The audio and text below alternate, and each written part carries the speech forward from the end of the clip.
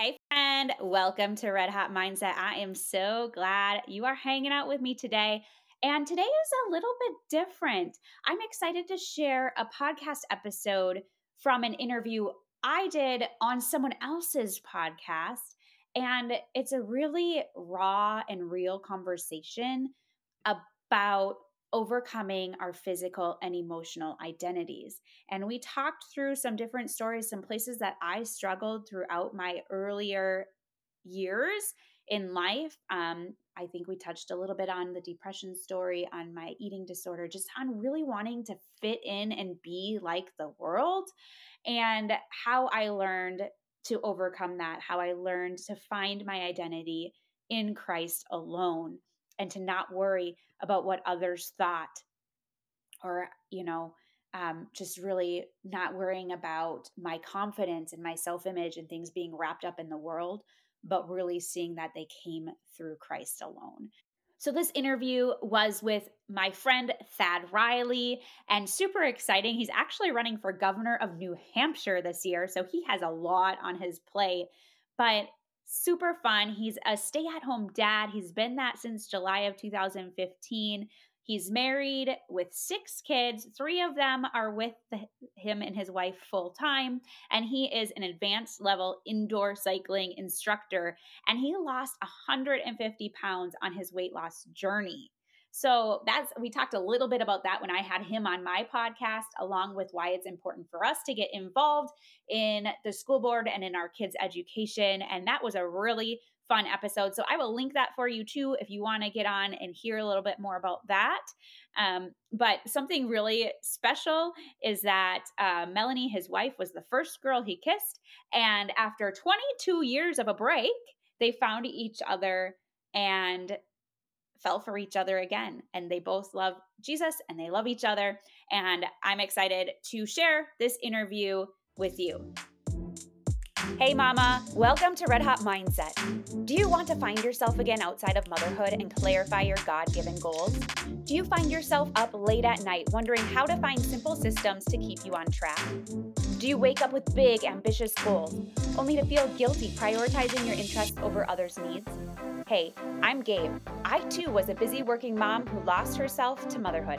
I sacrificed my own dreams to take care of my kids. I was pulled in 1,000 directions with too many to-dos piling up. I desperately wanted to find a way to create simple systems so I could create a work-life balance and be present for my family. I wished I could enjoy interests of my own outside of motherhood, but I kept telling myself I didn't have what it takes, others would judge me, and that me time was selfish. Until I found out a little secret. My kids need me to be their example, and they need to see me win. Yours do too. In this podcast, you will discover how to clarify your goals, how to plan with purpose, and how to ditch your distractions and simplify your home so you can find yourself again and turn your passions into purpose. In order to have a red-hot mindset, we need to be willing to step into the fire of refinement so God can mold us into women ready to crush our goals His way. I've learned to use my interest in running to enhance my productivity and spiritual growth. I believe that life is one massive marathon, and it's up to you to run your own race and to finish it well. Lace up those running shoes and step into the fire with me because I know you will come out stronger. We're going to be talking a little bit with my friend Gabe about idols today. And that's right, I said idols. So if you weren't sure if you were staying with us, you are now staying with us because that is just the best type of subject I think that we could talk about in 2021 in our world today. So my first question, we always do this at the start is, Gabe, what is one thing people might assume about idols that isn't true? The biggest thing I think people would assume is that they're non-living things. They're just little statues or big statues that people worship. And that's really the form of it, Wow. So non-living things, they think they're these little statues, things from maybe the Bible or things they've seen in a movie, in an Indiana Jones movie, but they can be living things integrated into us. Okay. So tell us a little bit about your personal journey. Let's start off with this. Talk to us a little bit about an idol that you've experienced in your life, one that you saw and one that you had to deal with personally. I know I've had mine, and I know everybody listening, you should probably sit down and maybe take a minute and start thinking about yours and maybe jot some notes down as we go. But could you share that a little bit with us today, Gabe? Yeah. So I actually went on a journey of trying to understand what an idol was, and really reflecting on what's in my life that might be an idol. And really, I said that I always think of it as a little statue. I thought the same thing. I'm like, oh yeah, people who worship idols, they're worshiping an idol that is supposed to represent their God. But really what an idol is anything that takes the place of God in our lives. And that really could be anything. And for me, one of the struggles that I had, and a lot of women have, is appearance. And not just physical appearance. It's appearance of how I look physically, right? That we have that struggle is real. How do I look to others? What will others think? And really, the idol of how am I appearing to others? And that was one of the early on, probably in high school, when I started struggling with the body image and how I look, because I kind of was a little bit more geeky come, middle school into high school. We all are, because we're all trying to figure out who we are. And you see this persona of who you're supposed to be in magazines or through the popular kids and all that. And all I really wanted was to be a part of that exclusive club, right? I wanted to be popular. I wanted people to look at me and say, she's so pretty, or, all of that goes along with that self-image. And I got really wrapped up in it. And granted, I did end up becoming kind of one of the popular ones, or at least I ran with the crowd, and I started liking what I was looking like. And I started, but I focused so much on that more than who I was in Christ. And I feel like when it comes to appearance, what we really should be focusing on is who God made us to be and who we are in Him, because He made us perfectly in our mother's wombs, and He made us the way we are for a reason. He made our hair color, our eye color, our skin color, how much we weigh, all our genetics, how short we are. I mean, I'm short, so I always just wanted to be 5'5", but that never happened. But and He made us the way we are for a reason, and we needed to. I learned that I needed to dive into that and understand that for myself, rather than try to be who I thought I was supposed to be. When I was a freshman in high school, there was a door I would open to walk into the school building off of the bus. And I remember I can still remember my hand reaching, pulling this door open. And the first thing I saw was the senior hallway, where my doom lived. My doom of being annihilated by these group of senior guys. And I remember that. Do you remember how you felt in the hallway? Were these moments where you just saw the group, or you had to catch your breath almost, you're okay, here we go? Did you have that? And maybe you could share, I don't know. I have intense weird memories sometimes that have formulated who I am. And I just remember that anxiety, or this in my stomach, this feeling. So yeah, I remember that too. I felt like I was in a sea of, I don't know, just a crowd, right? I was just one in a crowd. And honestly, in our high school, we had 3,600 people, I believe, at least by the time I graduated. Wow. In our high school. So it literally was, you were just standing there next to each other, trying to walk in the halls.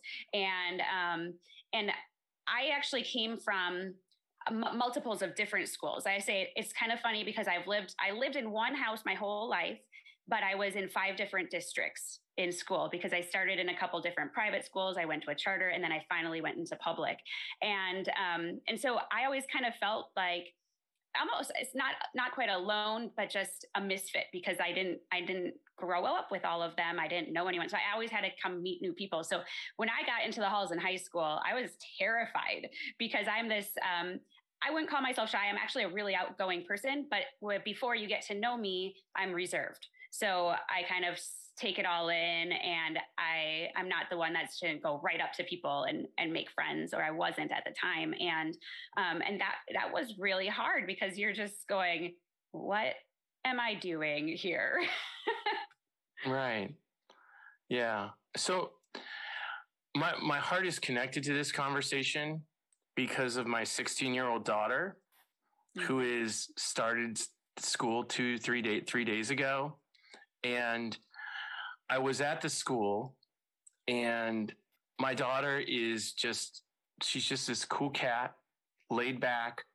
God bless her, the big flannel shirts, these like great clothing. And a lot of the young ladies there, it's not quite the same.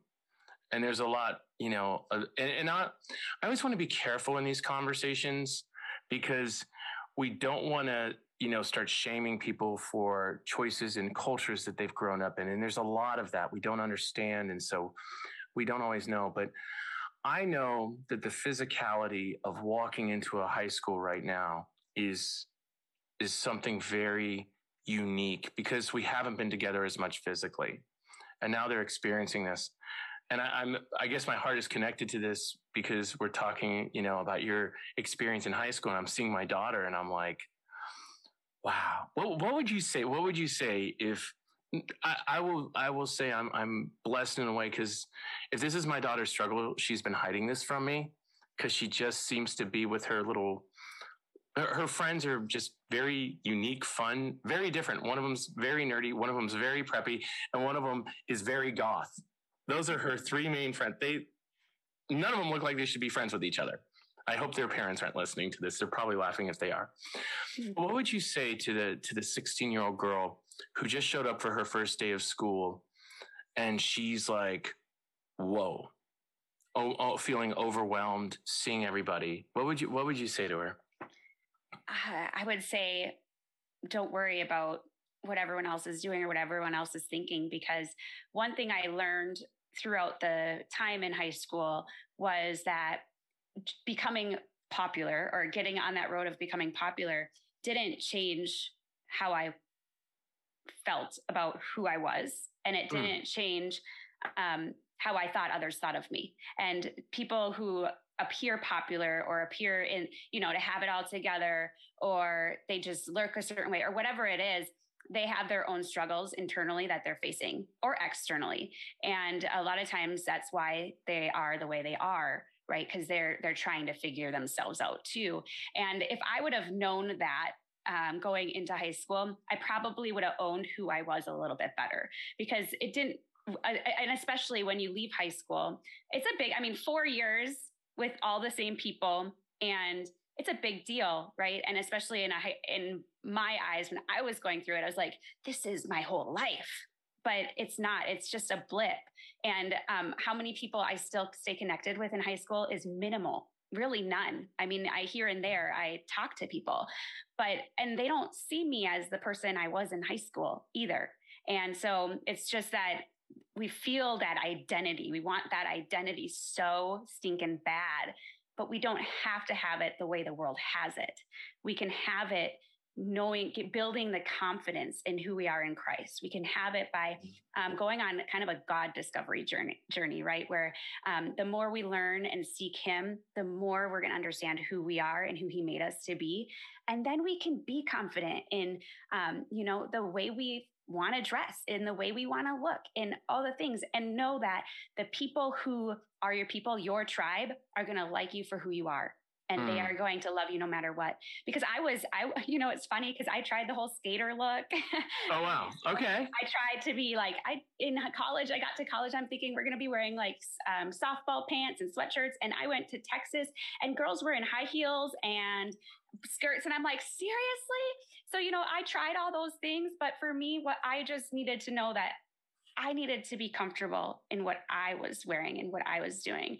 And that would be probably my main encouragement for a freshman girl going into high school, or any girl going in high school, is just if you're not comfortable with what you're doing, there's probably an issue there.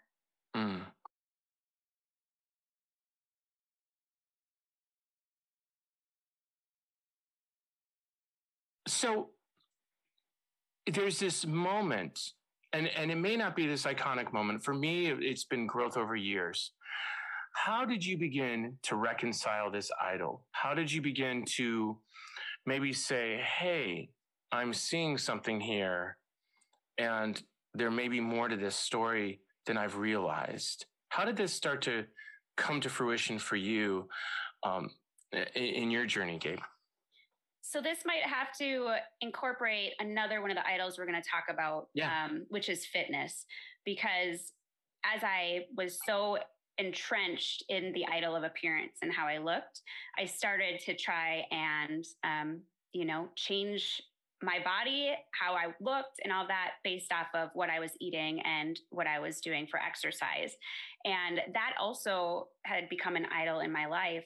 And so in college, like I was very sporty. I played every sport that I could in high school, and in college I did the same. I played intramurals, but I felt like I wasn't a part of a sports team anymore. So what am I going to do in order to be able to keep up this appearance and this image and what I feel like I should look like? And that's when I kind of took on running, and I took on running more as a form of a punishment. Like I thought of it as a form of punishment growing up. I didn't really enjoy it, but it was like, okay, well, if I eat, then I'll run. And then, and I kind of played, I because of the idol of appearance, I did form an eating disorder and exercise disorder, really, because if I ate too much, I exercised to make up for it. If I didn't exercise, I didn't eat. And it became it controlled my life. It really did. And that's what idols do. At some point, they become an addiction, or they become some form of control over you. Because what I thought I had was control over my body. Like I thought I controlled my eating and I controlled my exercise and I felt good about it. But really what it was controlling me.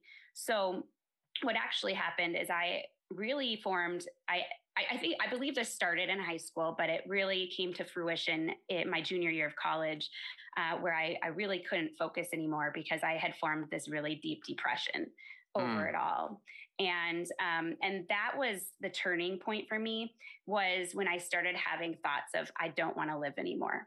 And growing up Christian, I had a lot of guilt with that, because I was like, why would anyone ever like take their own life? Why would anyone have these thoughts? It's just not right, but they are so real and they have such a hold on you. Right. It's such a spiritual battle too for a lot of people. And when I went through that, because I knew I was never going to do it, or I thought I never would, but with those thoughts, like, man, they were taxing on me. And I realized that's when I realized something was wrong and I needed to do something about it. But granted, I didn't really know what to do, because I was kind of in deep in this. And I think what we battle with, one, I love like how you're doing these struggle victory stories, because what we battle with becomes our victory, but it doesn't mean we don't struggle with it throughout the rest of our life. Right. Come back. And if I'm going to struggle with something, it's going to be this idea of really the eating disorder wants to come back.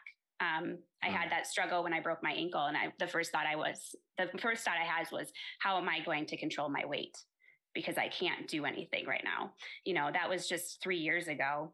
But granted, I had learned the tools and I had learned how to overcome that, so I could put that in place when I was having these thoughts. So I just wanted to preface that it doesn't always mean it goes away when you overcome it. It just means that you know how to deal with it when it comes.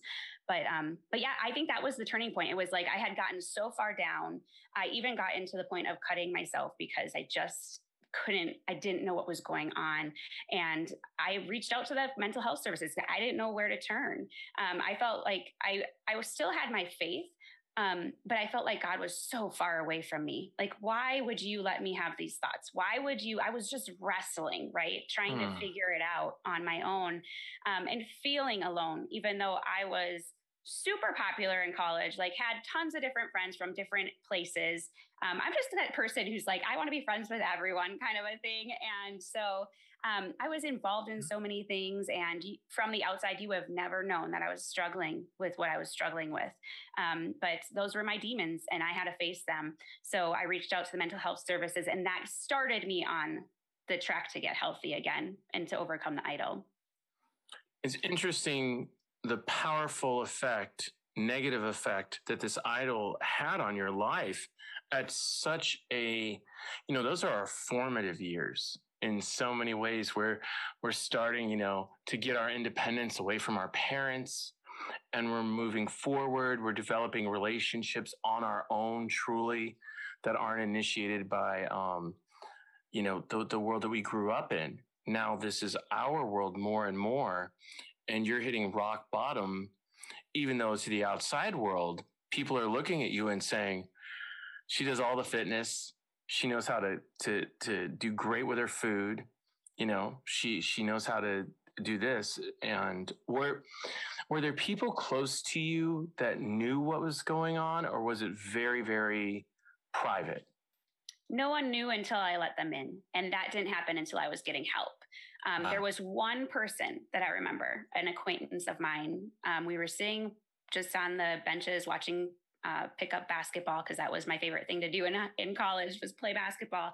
And she had asked me, she goes, "Oh, what is that? What's that on your leg?" And that's where I was cutting right above the knee. And I just said, "Oh, I just scraped myself." And that was the only question I ever had. And she left it at that. And, right. And so I just was really good at hiding it. And a lot of people are good at hiding their pain. And that's one of the biggest things too. I feel like that's how the idol does get control of you, because you hide it. If you think about addictions, what are people doing? Well, they're hiding. Most of the time they can hide their addiction. And until it comes out into the open, people don't really see it. They're like, "Oh, I would have never known." And that's what a lot of people, not very many people did know. I had my college, a couple of my college roommates or really good friends knew once I was getting help. I told my parents, and really that was the only support system I had. Well, and my boyfriend's soon to be fiance at the time. And, but that was really it. And a lot of people just go at it alone, and they try to, I can overcome it myself, or I'm not in too deep. It's not that big of a deal. And we justify things. So if I was Doc Brown from Back to the Future, and we jumped in the time machine and you were able to go back, what would you say to yourself in that moment where you thought everything was still going okay before you hit rock bottom? Oh, that's a good question. It's a little bit loaded. I'm sorry. What I would really say to myself is, you're not enough, and that's okay. Now, that comes from, it's the title of a book I read from Allie Beth Stuckey. She's one of my favorite Christian conservative analysts and authors. But it's really about the fact that we strive so hard to be worthy and to be enough, but we aren't. We aren't really deserving. We aren't enough without Christ. And that's why he came for us. He saved us from ourselves, really. And if we know that about ourselves, then we don't have to try to hit perfection, right? Instead, we can try, and this would be what I would tell myself, is seek excellence in everything you do. Don't seek perfection, because you're not going to ever get there, and you're going to stay frustrated, and you'll probably remain stuck right where you are. Wow. So in order to move forward, we have to understand that we really aren't enough. All this self-love and self-care. Now, there is a reason for us to do things for ourselves, to grow ourselves, right? But I think it's become this kind of toxic message for women out there that, if we just love ourselves enough, or if we just do all this self-care, and we're focused so much in on ourselves, well, that's not what we were made to do. We were made to focus on others and to serve others. Now, in that means we still do help. We do grow ourselves, and we do give ourselves the time and rest that we need, because Jesus did too. But when we realize that, and we put that together, it really opens up a whole new world, and opens up our minds to what are we really here for, and what is our real true purpose. They can't write fast enough right now. I think people listening, because that was like, boom, home run. So if you have, what I would recommend, just hit the 15 or 30 seconds back thing and listen to the last 2.5 minutes, because that nailed it. So I'm still back at you are enough versus you are not enough. And I know that when I'm the most challenged during COVID, it was probably, I think it was actually this year, I was waking up for about 3 months. Unlike usually, I'm like, oh, it's morning. Well, it's 5 o'clock. I'm going to go do something. And I feel great. And I've always woken up like that for years, super early, like, and just gone. And for about 3 months, I woke up with this dread I'd never experienced. What finally, the light bulb went off one day, and I would remember waking up saying, this has to end today. I don't want to get out of bed. I don't want to talk to anybody. I don't want to see anybody. I don't want nothing. This has to end. And it was like this overwhelming feeling like I cannot wake up like this anymore. And what I realized was when I was waking up, I was thinking about myself and my day and what I had to deal with and what I had to do. And you would think at 49 years old, you'd sit there and you'd be like, oh, don't do that. Never once occurred to me that I was obsessing over myself in these moments and what I had to do instead of waking up and saying, hey, God, I can still breathe. I'm completely healthy, breathing. And there's a really good chance my wife and kids are going to wake up the same way. And this is a gift. So let's see what you got today. And I started to reframe my mind, and it still went there. Like when I woke up, like you were talking about, the problem can remain, but it was this conscious knowing and accepting of it is simply not all about me. And I'm making myself too big of a deal in the early morning part of our day. So what was it like for you? You're now in this process. You've gone through therapy on some level. And I know our listeners are always interested in hearing about people's like this like a cocoon butterfly coming in. And of course, the problems can remain. I had PTSD even after I went through therapy for about 1.5 years. So I was still dealing with some things from a traumatic situation. So what was it like, this understanding and this enlightenment and what God was doing in your heart as you went through this process coming out of it? It was, I'll tell you, it was a journey. It didn't happen overnight. I know a lot of people want instant gratification and they want things to change overnight, but it didn't happen. I struggled even with the idea of taking medicine because I was thought, I'm a Christian. I shouldn't have to do that. Like God will heal me, all those thoughts. But then I slowly realized that the reason that, why would God invent doctors, right? Why would he give us the opportunity for these things? Well, it's because it'll help us along the way. And so I went on that journey of seeking professional help, but at the same time, I went on a faith journey and really sought God and asked him my hard questions and wrestled with him and I actually just went into a bookstore one day and said, what book do you want me to get? And I was searching the shelves, and I found one. It was called Lord, Change My Attitude. I think it was James McDowell who wrote it. And It was about the Israelites and their journey in the wilderness. And what a title. Yeah, it was, and it's funny because you would think that's not the book for me, but for some reason I just was drawn to pick it up. And it helped me. That's kind of how I got into the whole mindset arena anyway, is because it's really a renewing of our mind. Like it says in Romans, and that's kind of what God did to me. He did a work in me and said, I'm going to change your mind, and I'm going to help you see things through the way that my lens, and I'm going to help you see you for who you are. And granted, like you said, we still struggle with those things, but it was like it was life changing, and not the book was life changing, but just the journey of understanding that I was so engulfed in negative, and my little idol of appearance and what I wanted people to see me as and who I wanted to be, of ending up in a controlling of fitness and eating and just really having that idol control me. And all of a sudden realizing that it was a mindset shift. I needed to change those negative thoughts, those negative feelings, everything, that all I thought was negative. I was kind of in that complaining mode, like, why me? Why this? Why all of these things, and questioning. And then how do I reframe that? Okay, well, how can I do something with this? Or the whole, when you wake up in the morning, are you miserable that, oh man, it's another Monday? Or are you saying, praise God, I'm alive today. What do you want from me? And that was what I did, reframing my brain. And it took, I'm still doing it. Right. Honestly, it was probably, I would say, a good solid 6-month journey before I really started feeling like I was healing. And I was on medication, I believe, for 18 months, but I did end up being able to come off of it because I had been reprogramming and really seeking God and really working through it and getting to the root. Because I think that's the other key, is the root of the problem. Like, when you have an idol, there's probably a root problem there. And my root problem was seeking acceptance of others, right? And some people, their root problem might be status. It could be many, many things.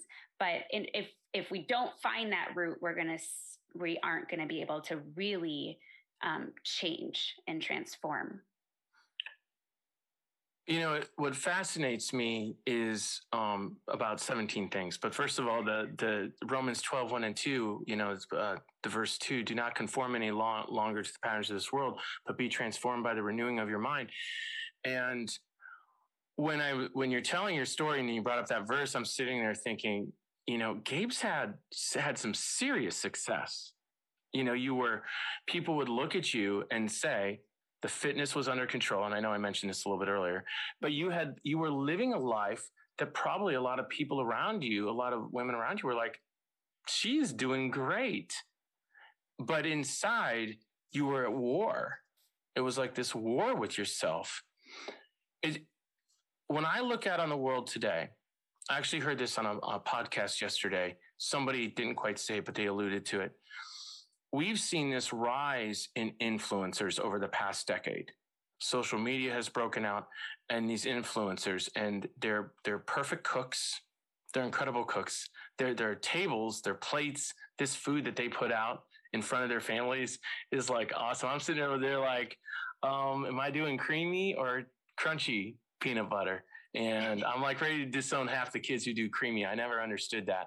But I'm sitting over there like, I've got paper plates. And this is because I ain't going to wash dishes for 6 kids. And I'll make them wash them anyway. But this rise in our culture of almost our obsessiveness with what these people can do and what they seem to be doing, this life that they seem to be living on the outside. And one of the things I heard on this podcast yesterday that blew my mind was all of these people, in so many ways, because of COVID, have been exposed. They've been about looking a certain way, but they're actually not really helping anyone. And now the people that are trying to honestly help their communities and help other people and are in it to serve others, they're the ones that people are talking about. And I even heard about this guy, Chad Wright, yesterday, and he's incredible. He's such an inspiring man. And people have started to watch him and follow him. He's a follower of Jesus, but for some reason, all of these people who aren't keep requesting him to be on their podcasts, huge podcasts. And cool. He loves the Lord with all of his heart, but he's an ultra runner. I think he just won some 100-mile race or something crazy. He's like, I climbed 36,000 feet up and 36,000 feet down. And his heart is so much about helping people in his community. So it's interesting. I wonder if you might have some feedback for us, some thoughts for us on these influencers who've appeared this certain way. And people have idolized them. They've looked up to their life. They've wanted to be so much like them. And you probably had friends who wanted to be like you. And so what do you think's happening right now from your perspective in our culture with this? I think it comes really with the form of social media, being able to just kind of share the highlight reel of your life and not have to share anything negative. And so when people are scrolling and looking at all these influencers, all they see is the good, and they see how great their life is. And, the influencers will talk about, hey, you can have my life too. But then they don't really get down on their knees and help others to really see what it, and honestly, I think it is a falsity in a way, because they have their own struggles. They have their own problems. They might have, marriage issues. They might have kids who aren't listening to them, but the only pictures they're going to take and show are the ones of the kids all dressed nice and proper, and they don't have anything smudged on their face. And, if I could get one picture like that, that would be great, but, and I tended to do that for a while too, where I was like, I just want to show the highlight reel. And granted, no one really wants to see your negative. They don't want to see your skeletons in your closet or your junk on social media, which is probably why it's like an epidemic. That's why this is happening. And, one thing when I was struggling with what I was, thank goodness there was no social media. I didn't have mean girls saying not nasty comments about my picture that I posted, or have to look at all of that and have that comparison, because the comparison game is a really real struggle for both men and women.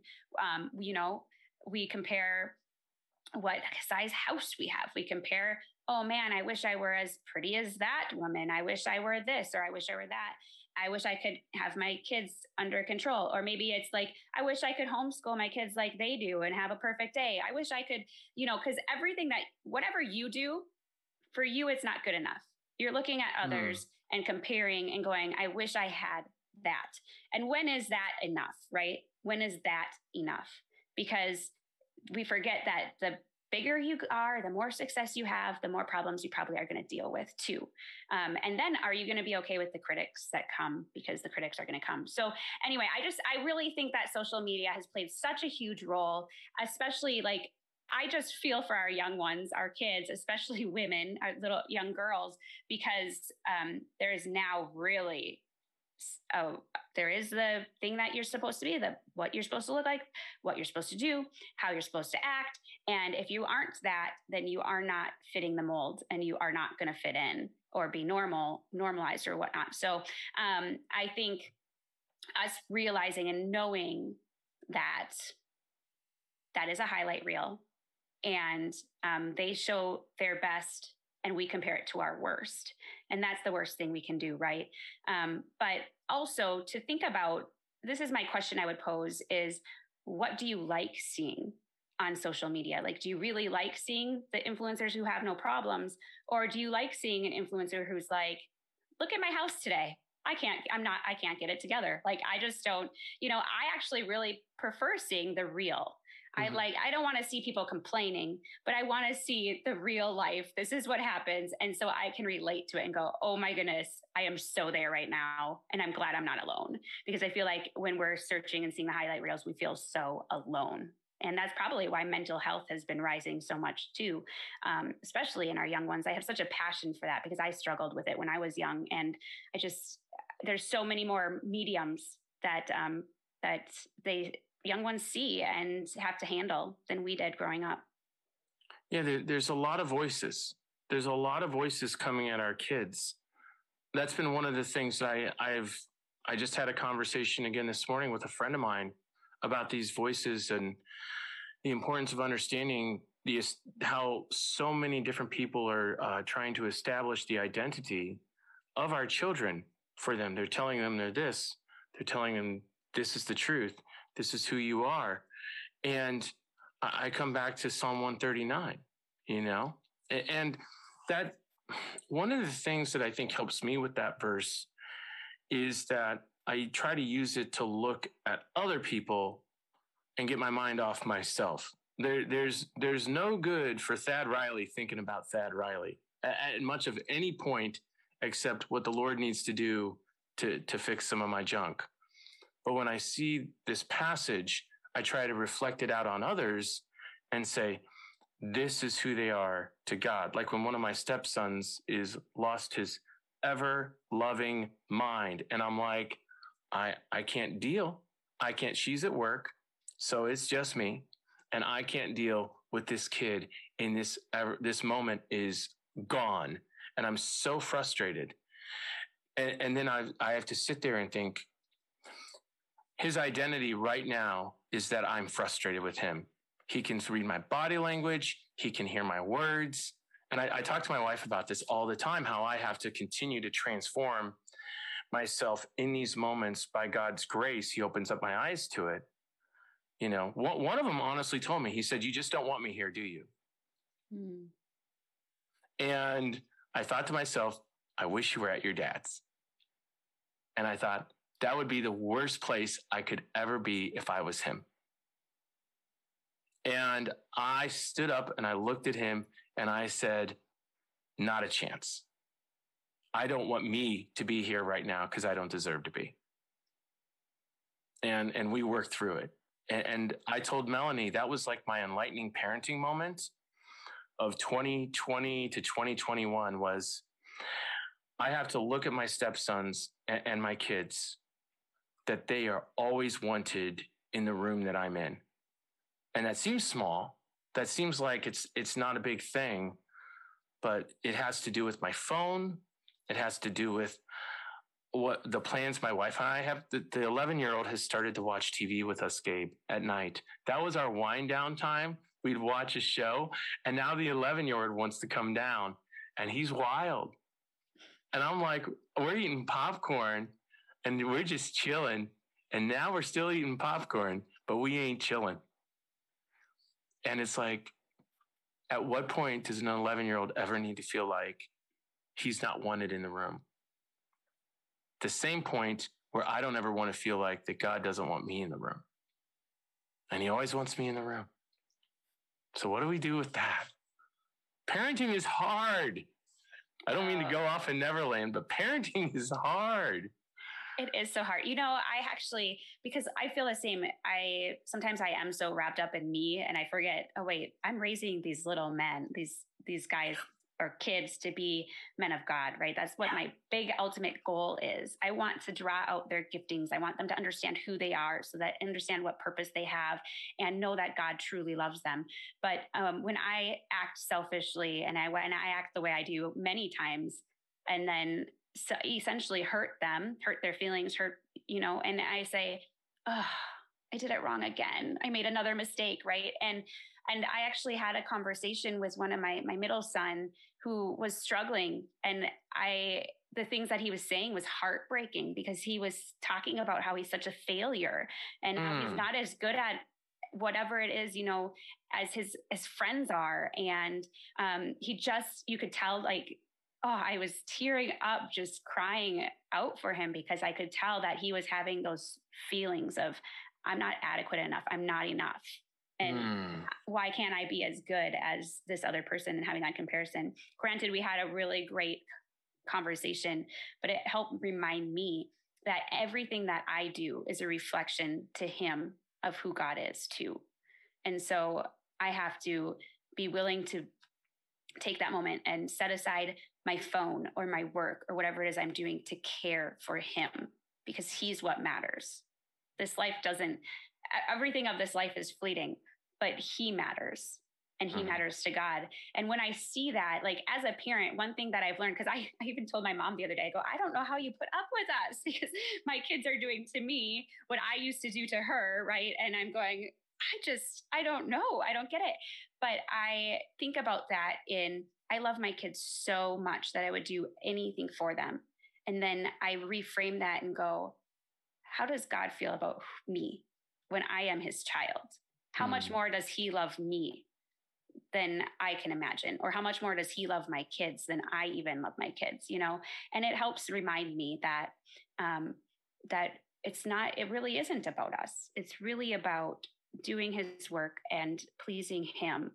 And I feel like this culture, it's all about this culture. Like if you don't fit in this culture, you could get canceled, or you could, all the things, right? In the day that we're seeing. And God doesn't want us to be of this world. He wants us to live godly in an ungodly world. And what does that look like? And how do you train your kids to do that?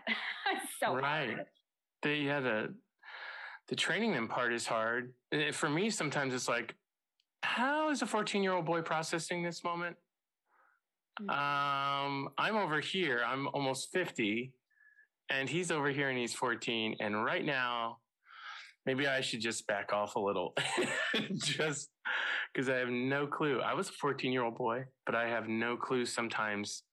And that's where the Lord just helps us in so many ways. One of the things that you said really left me with this question. You and I understand, and hopefully most of our listeners do, the power of Jesus in our hearts, the power of God in our lives, and the forming of our identity in him. Why do you think, as a follower of Jesus, idols are such a difficult thing to overcome? How is it they can get such a hold of us? That is a really good question. And really, I think it just comes down to the fact that we come from a sinful nature. Like just because we have Christ doesn't mean we aren't going to struggle. Like he did say that the struggles of this world, we would have them. But not to despair because he has overcome the world. Right. But it doesn't mean that when we're in it, we're not going to have the same struggles that non-Christians face. We just know where they come from.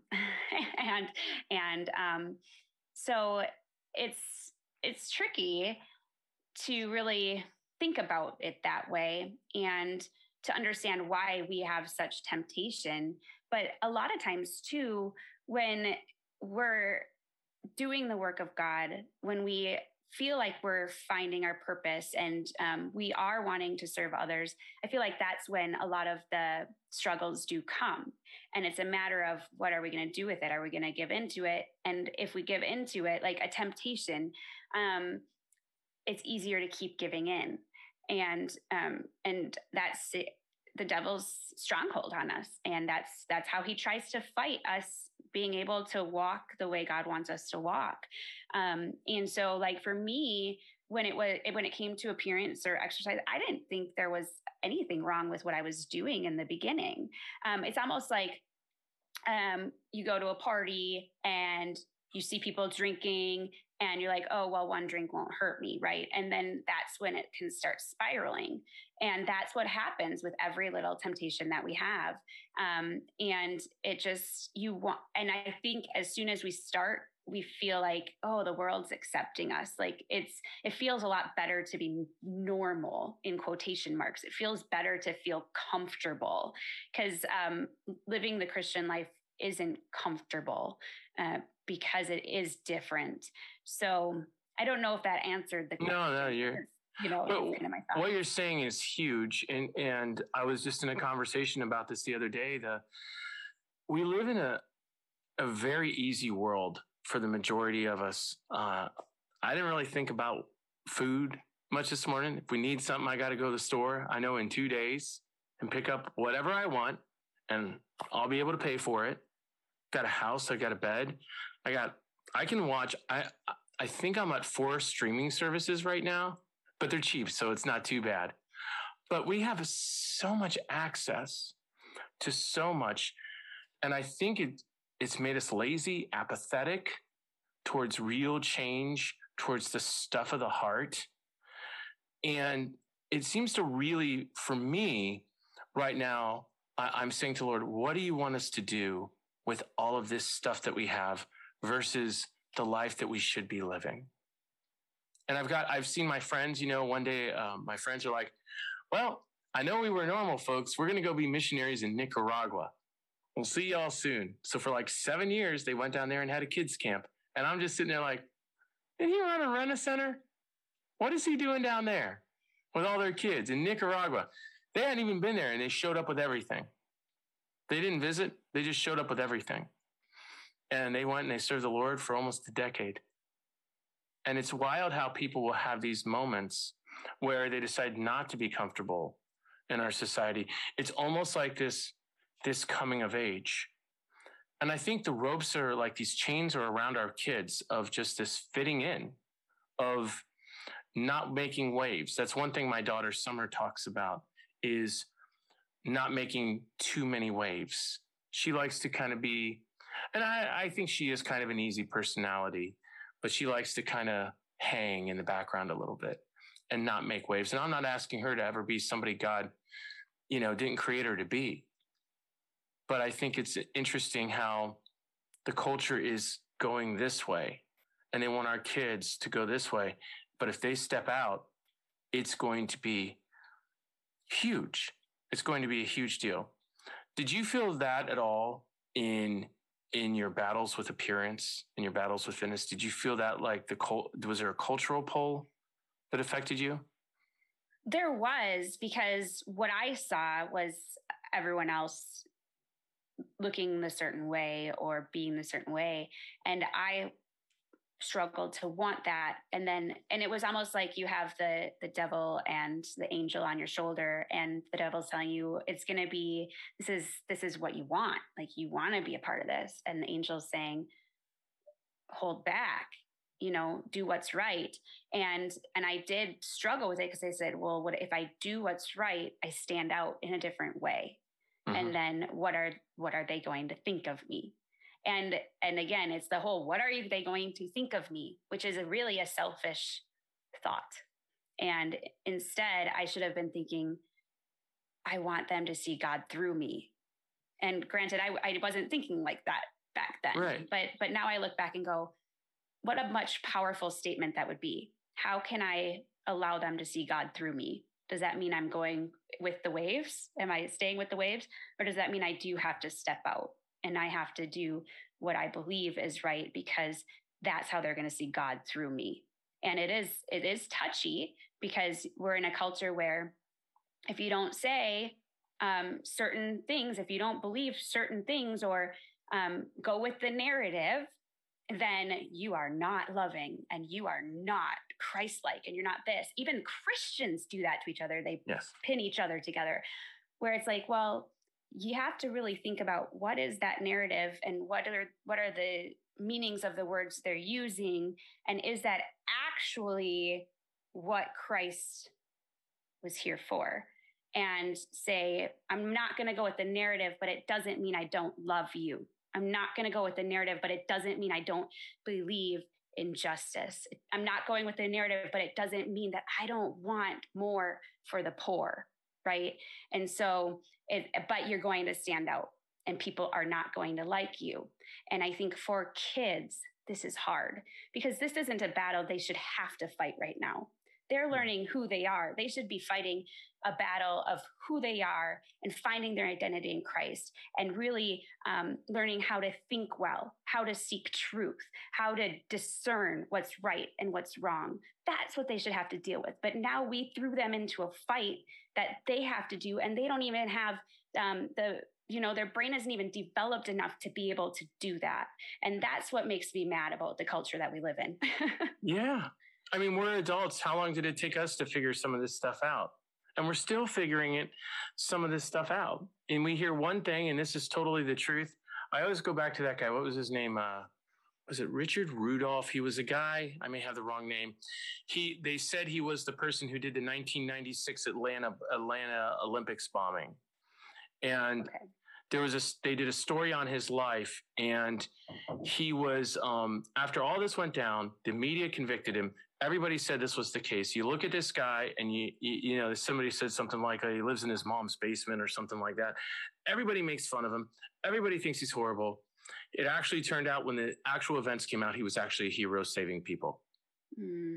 And no one ever really went out of their way to correct the story and to go to bat for him. And this was this entire culture that had just enveloped him and his life.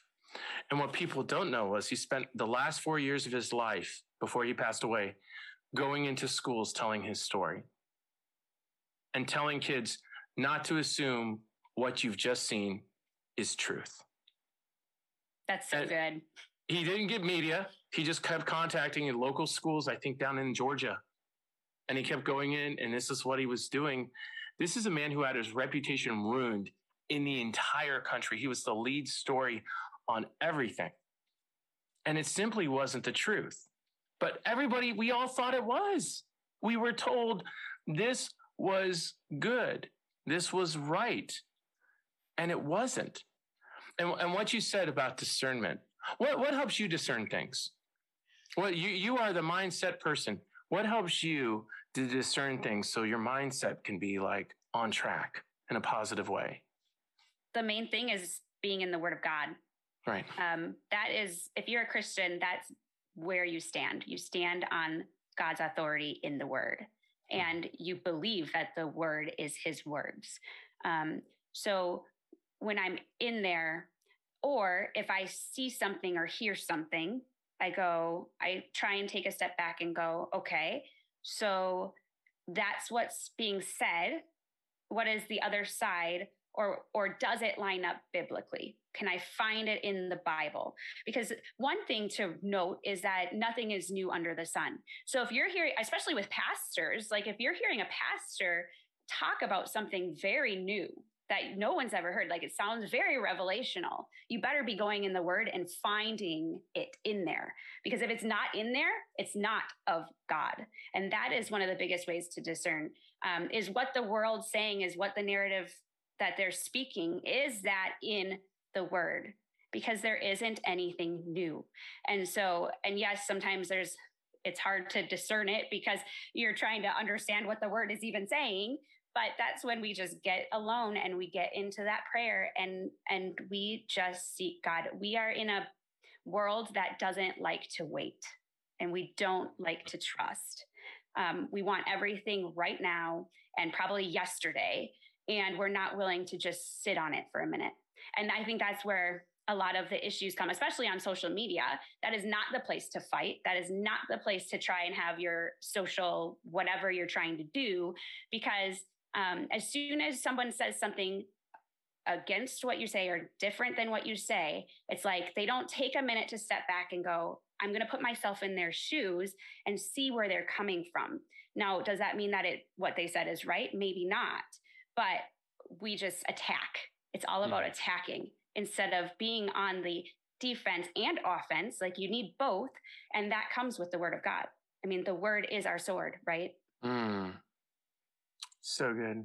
I remember one of the beautiful things about Jesus was his relationships with the Pharisees. Because on one hand, we've got Matthew 23, which is like Jesus brings out a baseball bat and says things like, the outside of the cup is clean and beautiful, but the inside of the cup is gross and it's dirty. And yet he has this special relationship, and there's a special love for him with Nicodemus and with Joseph of Arimathea, who together come to wrap Jesus's body because they love him so much and they want to be there. Yet they're Pharisees. And that's what a lot of people don't understand, was he had his oppressors, the people who opposed him, but he looked at some of them, and some of them, it was a completely different relationship because of who he was and what he became to them. It was never this, we see these personal attacks, drive, no relationship built. And Jesus is there. And obviously these men loved him deeply enough to, for Joseph to buy the tomb, to get the body, to wrap it, to do all these different, I remember I wrote something about it. I did a bunch of research and I can't remember anything, but it was a very humble act, a very loving, very intimate act to the way they wrapped Jesus' body and to do all this. And they were Pharisees. And so the way Jesus works with people who opposed him was very unique.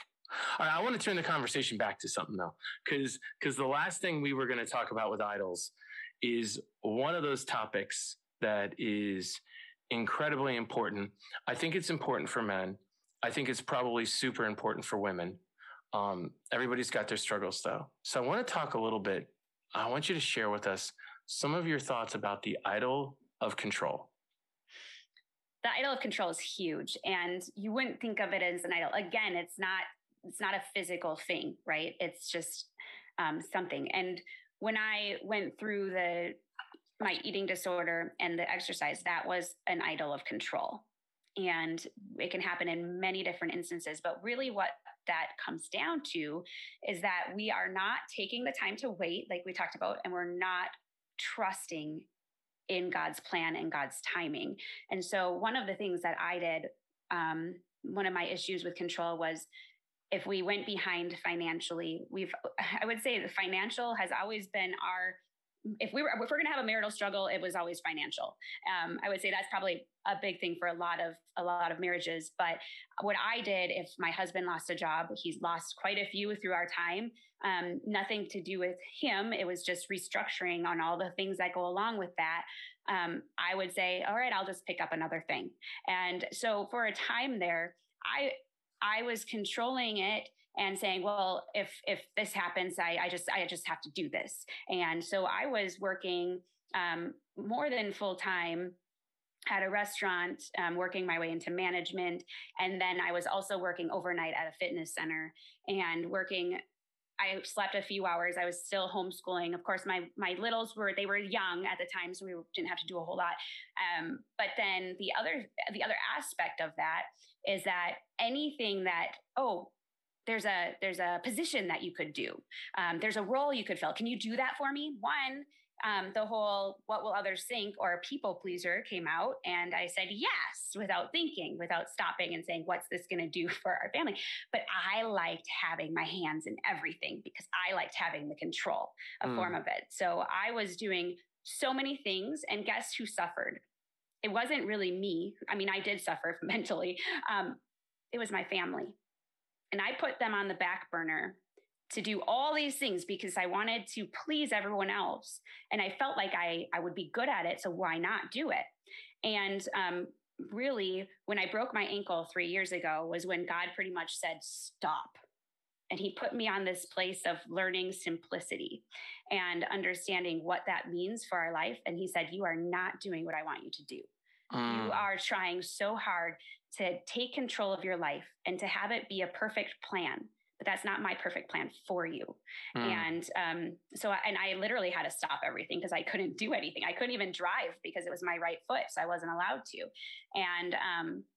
And so I did start coming out of these roles. And the thing that he pretty much said to me, which I wish would be vocal, it would be easier if he talked vocally, but he said, just because you'd be good at it doesn't mean you have to do it. And you doing it means that you're taking away the blessing of somebody else doing it, who could be just as good or better, right? And when you put yourself into all these different roles, you're no longer good to anyone. It's better to be in one or two and do it really well than to be strung thin and to be just hanging on by a thread. And that's what I had to learn. And it is the idol of control, because once you get into it and you start having this little power, maybe that's what the problem is in government, but you get this little power and you seek more and you just want more. You just want to be the one to be able to make these decisions and to have a say. And that is, and I would say busyness was an idol for me, but it came in the form of control because I wanted to control everything around me. Yeah, that is so good. Matt Chandler, one time, I heard a message from him years ago, and he said, I think he was talking, I can't remember where it was. I think it was a conference. And he said, manipulation and control from women can often be aligned with men and lust. Because we talk a lot about pornography today, the effects on men and women too, of course, and on our culture today, the huge, but men, this is not a new problem. And women, of course, it's not a new problem. But he lined it up that high for me.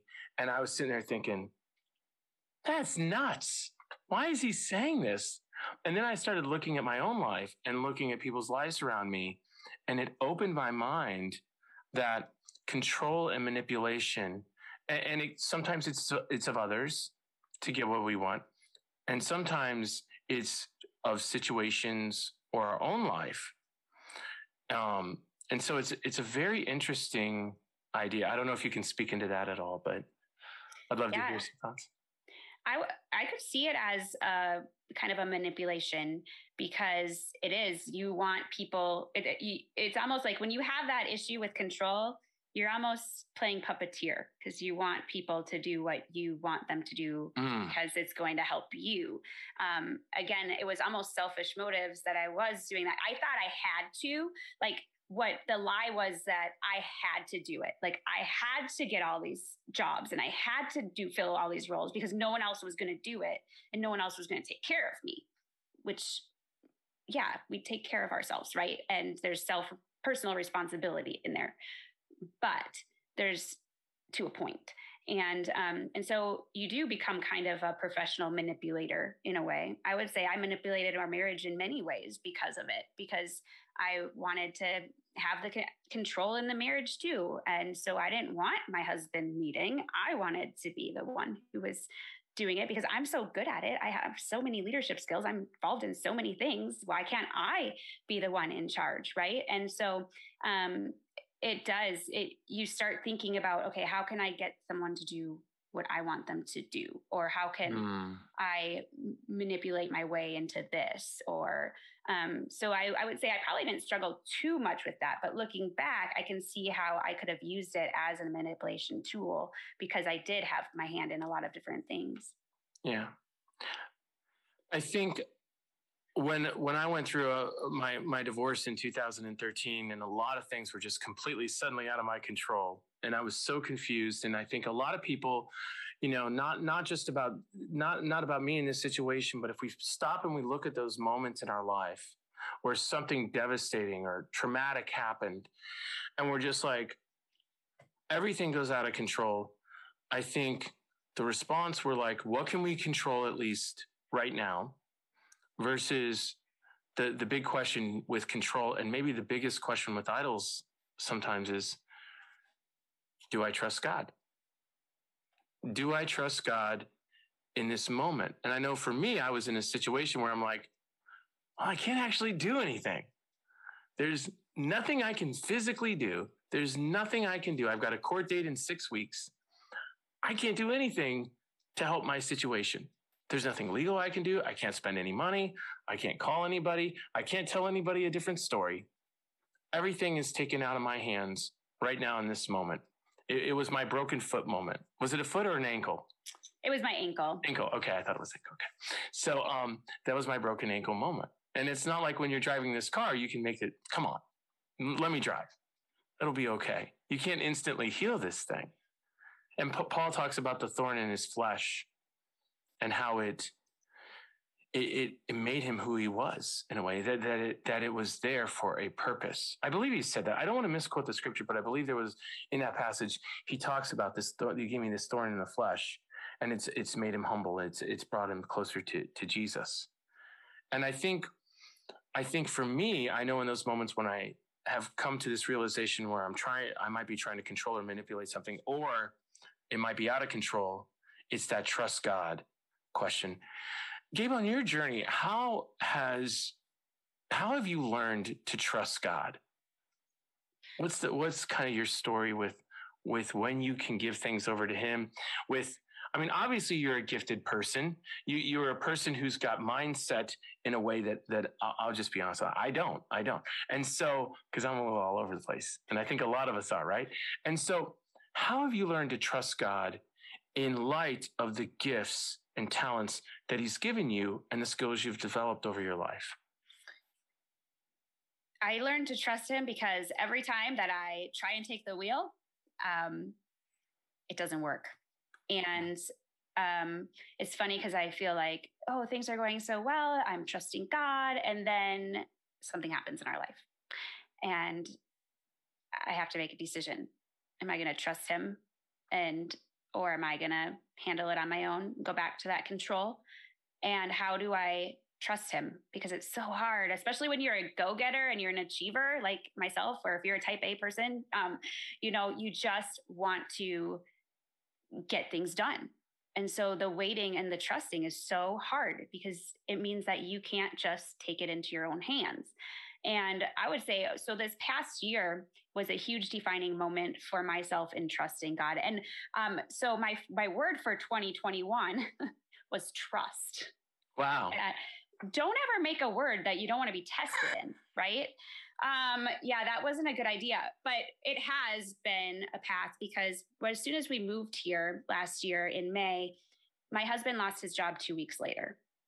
And we were like, oh my goodness, was this the right decision? Granted, everything that we did to make that move was God ordained. None of it was us. Even where we live right now, currently, we were blessed by my mom's cousin who said, we have an extra townhouse. Why don't you just live there until you figure it out? And we're living rent free at the moment. Now, we just bought a house yesterday. Woohoo. So we'll be moving soon. But without that, we would have never survived because he lost his job. And again, like I said, he loses his job. He's done it a few times throughout our marriage. And that's always been like my biggest struggle is I'm like, I can't control that. And he can't really control it either because it hasn't been him. It's because we moved. And trusting God was so hard.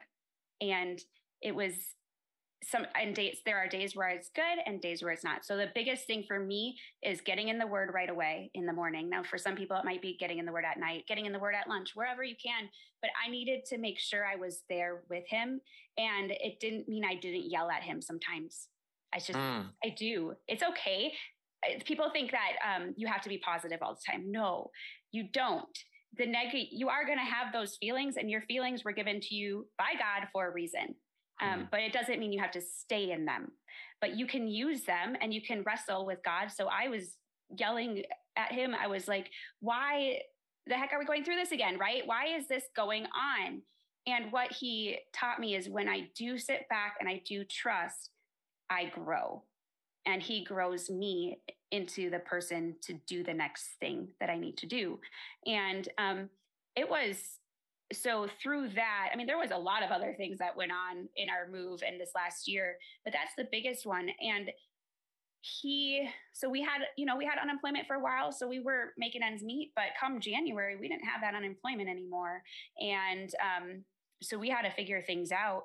And he got a job in June. And so it was literally a year from when he lost his job. We went a full year trying to figure it out. And the whole time what I did was I looked back and I said, I know this is you. I know you wanted us here. You wanted us in Colorado. So I'm going to remain in that. When it was hard to trust, when it's hard to do that, I just have to go back and go, I know I'm where you want me to be. So what can I do next? And I was in that waiting period. When you take your hands off the wheel, that doesn't mean not being in motion. Like God can't work with you if you're not in motion. You have to be willing to take action and to be out there. So waiting doesn't mean you just sit back and go, okay, God, when you have that job for me, we'll just wait. We're not going to apply. We're not going to do those things, right? That's not it. You're not at the drive-through making an order to God. It's like, who are you and who am I? Yeah. And you know what? In all of it, and every time I've had a struggle of having to trust, and I look back and I go, he met every single need that we had. Never went behind. We had some fears and anxieties that are going to come, but he has always taken care of us. Just like the verse says, if he clothes the lilies of the field and he feeds the birds of the air, how much more will he take care of you? And if we can just focus on that and meditate on that. And here's another little tip. I wrote in my journal, and I write my prayers in my journal. That's how I connect with God. But I wrote my good and the bad and the ugly and the things that I wanted to say and everything going on in my mind, because it was therapeutic for me, because I could get it out. And then once it's out, I can say, okay, now how do I trust you? Yeah. And I stand on a verse, and that always helps too, is when you're feeling that anxiety come up, you stand on that verse. And the verse I love is Psalm, I don't know if I'm going to get it right. I always forget where it is. Psalm 20, I don't know. But it's, I trust you, oh God. You are my God. My times are in your hands. And that's where I go usually when I have those moments of waiting. That is so good. Holy cow. All right. So I want to ask you about COVID, the idol of COVID.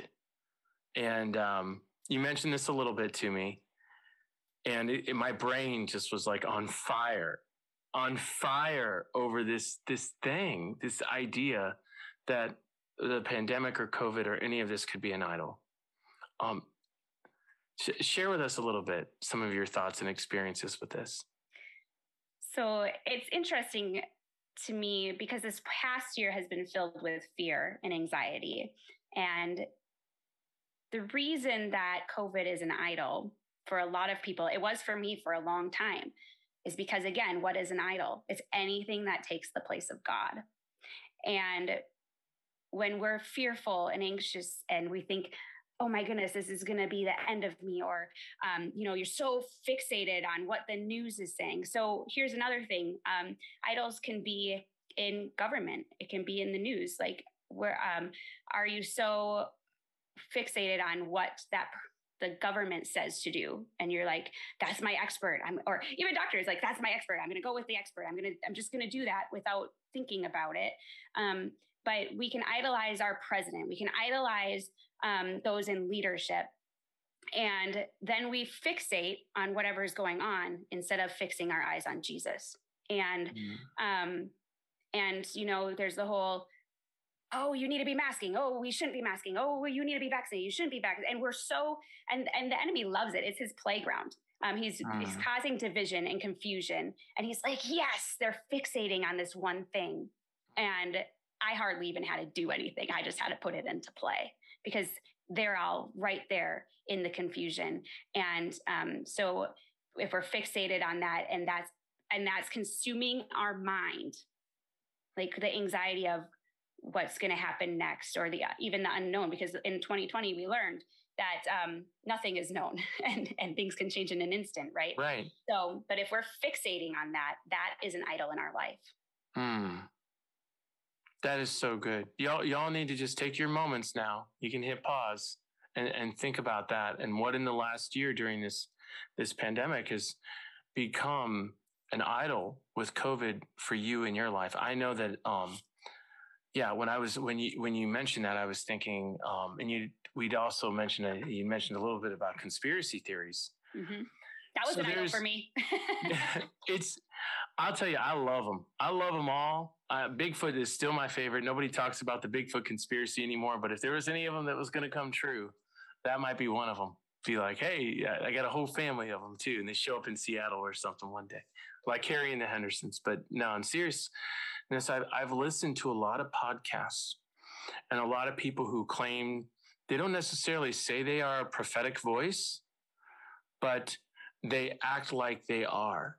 And they're telling us things that are going to happen in 2 years, things that are going to happen in 4 years, things that are about to happen. And so many followers of Jesus who were, a little bit dismayed and shocked by this last election. And probably we're hearing a lot of stories. Well, in March, the National Guard is going to assume control, and all these things were supposed to happen in March. I don't know if you caught wind of some of this. And it's funny because I got permission from, he's now a former brigadier general. He's a friend. And his wife used to work at our church, and I ate her pizza one day for lunch. And that was a whole other story. And she never lets me live it down. We have so much fun with it. And she's a sweetheart. And her husband, I messaged her and I said, hey, can you talk to the general for me about this? Because I just want to know, is this really going to happen? He messaged me back. He's like, absolutely not. Would I know? Yes. I would actually be one of the people who would be in Washington in the middle of the whole stinking thing. And no, it's never going to happen. This is not happening. There's no group of people who are going to take over our government suddenly and do this and that. But I remember my friends, there were so many, their hearts, their emotion, everything was so bent on this moment. And people would tell me, I would just say, we don't know the whole story. And it doesn't sound necessarily plausible, but just pause. And it's not even about disappointment. It's about this energy that people will put into this to this extent where they're so distracted by it. They're so consumed. They're watching. Some of these videos are 3 hours long. Oh, people send it. I'm like, I can't do this. Do you have like a quarter page outline? A couple quotes? And so I think watching this, especially with followers of Jesus, it dismays me a little bit, as there's so many opportunities right now to present ourselves as different than the rest of the world in a positive way because of Jesus, and to proclaim the good news of him. And what the scriptures say to encourage us, to give us hope in what God may be doing through all of this that we just don't see yet. But this path of conspiracy theories, some of them have really sunk its teeth in and really been a distraction. I would love some of your thoughts on it, maybe. Yeah, I would agree. I went down that rabbit hole and I watched hours and hours of all these things, and I was like, oh my goodness. And it wasn't until I go, wow, when was I in the Word last? When was did I eat today? That I was like, wow, this might not be good for me. But what happens, and honestly, the news media, I always say the best thing to do is turn off the news. I come from a broadcast background. Like, I love broadcast journalism. Yeah. Turn off the news. It's no good for you. It's a conspiracy in itself, right? But when you put your hope in man, you have raised an idol.